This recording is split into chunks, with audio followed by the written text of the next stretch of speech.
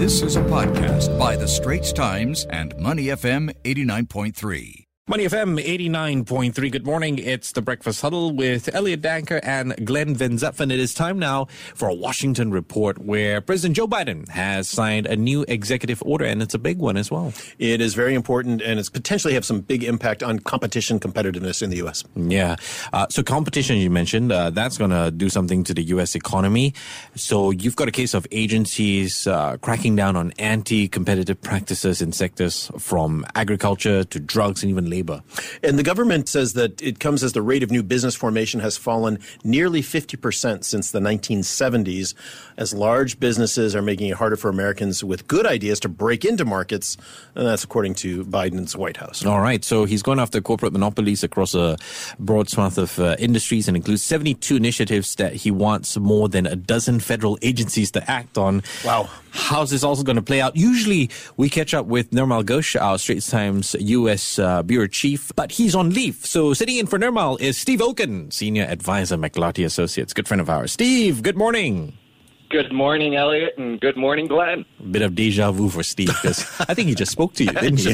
Just a couple days ago, we could replay our international news review from Saturday. Not quite, but. All right, let's start off with the executive order, Steve. I mean, it's aimed at limiting corporate power. It centers around data collection and obviously the protection of consumers. What else can you tell us about it? Well, look, the underlying principle behind what the president has done is that he said capitalism without competition isn't capitalism, it's exploitation. The government needs to set the rules when it comes to how businesses compete with each other, how they deal with their workforce, how they deal with their customers, and really, starting with Ronald Reagan, going through now, the government has taken a relatively hands-off approach to business, and it looks like that will no longer be the case. Steve, it's news for obviously big business and for small business as well. How do you think it will affect big companies, big pharma, for example? What could or should their strategies be when we look at larger companies, MNCs? Well, I mean, first, let's see how much the business community fights this, because first, it can't go into effect just, with the issuing of the president's directive. The regulatory agencies have to take steps. Congress may have to legislate in some places. And I would hope that business is going to work with the regulators to try and get to a level playing field. I mean, for example, like the Department of Transportation, my own old regulatory agency. Right now, if the airlines charge you for bags, and they charge everybody for bags now, it used to be free, now you have to pay for a bag. If the bag is delayed, the airline keeps your money. And the customer can do nothing about it. So now the government is going to step in and say, airline, if you make a promise for a service and you don't keep it, you have to give the money back. Let's hope that the airlines work with the government. Let's hope the drug companies work with the FDA. Let's hope, the tech companies work with the FTC. But I think you're going to see a lot of battles in Washington. Steve, help me out if I'm on the wrong track here. Over the past year, where America is concerned, every other week it's always been a focus on the jobs numbers. Now with this, how will it change jobs in America, livelihoods in America? What should we pay attention to?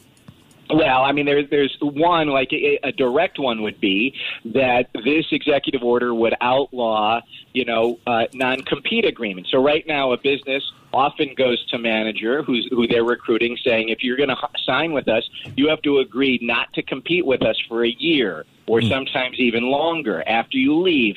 That obviously hurts worker mobility. It hurts customers. It hurts businesses from picking up talent from one business to the other. And it gives a lot of power into a business over labor and their ability to move from job to job. And so this would be one small example of how it would open up labor mobility. Okay. But then there's also issues, for example, where manufacturers of tractors say, only we can repair the tractor. Farmer, you can't repair the tractor yourself. We're going to sell you the tractor and we're going to force you to come back to us. And that costs money. That costs part of the livelihood. So it's all of these things that are interwoven together. This podcast is available on our audio app. That's AWEDIO. Like us and rate us. And now, back to our podcast episode. We're talking with Steve Oken, Senior Advisor at McClarty Associates in our Washington report. Nirmal Ghosh, our normal contributor, is on holiday at the moment. Steve, another big move from Biden was that the U.S. forces, of course, pulling out of Afghanistan. He set that final date. Kandahar base is already empty. It's being questioned by the military leaders who want a presence there, who want this 20-year presence to carry on because of they're worried about the Taliban takeover or retakeover. What do we know about the latest on this right now in this evolving story? Well, the president has said that he is the fourth president to oversee the longest war in U.S. history. We went in the United States for two reasons, and that was to eliminate al-Qaeda and to eliminate, or certainly arrest, but turned out eliminate, Osama bin Laden. We accomplished both of those things. Because we accomplished what we set out to do, it is time to come home. It is not the mission of the United States to nation build. And he said we've left the Afghan government with the ability to defend itself, to run its own country, so we're going to pull out. We don't know what's going to happen afterwards, but that was the president's decision and theory behind it. But it's. I mean, you mentioned he's the fourth president, so that's what, 3-4 terms already. I mean, why is it taking so long, and could we see this drag out even more?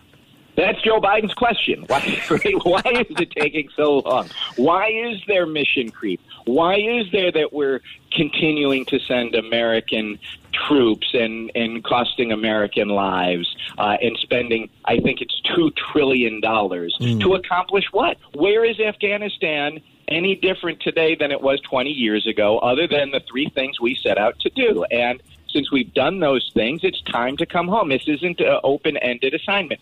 You're right. He is getting a lot of blowback, saying, well, what's going to happen as the Taliban continues to advance? What happens if Afghanistan falls back into civil war? What's going to happen to all the women and girls who are going to be treated awfully by the Taliban? And Joe Biden says that's not my responsibility as U.S. president.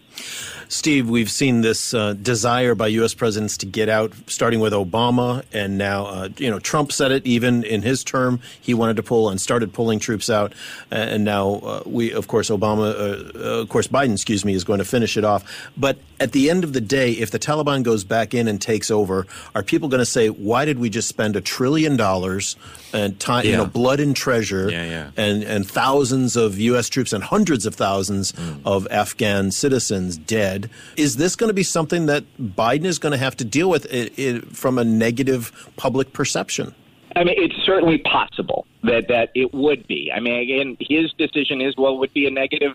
It's not in the U.S. interest. And this is where Joe Biden says, look, my seniority, having been senator and having been vice president and having decades of Washington experience, I can make and be effective when it comes to the tough decisions. And we have civilian control of the military, and it is going to be my decision as to whether or not we stay. And if it does spiral, that doesn't mean the U.S. is, that there aren't other potential solutions, working with other governments, working with NATO, and working with Afghanistan's own neighbors and the Afghan people. But yeah, it is not an easy decision, or else this would have been made more than we wouldn't have been there for 20 years in the longest war in the history of the United States. And you wonder if they're just stalling time, making it the next president's problem in that sense. Kick the can down the road. This has been done time and time again. Yes, it has.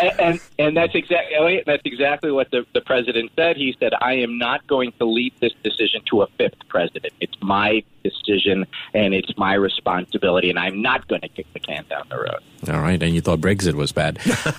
Steve Oken, Senior Advisor, McClarty Associates, helping us out this Monday morning. Steve, always appreciate speaking to you. You take care and stay safe, yeah?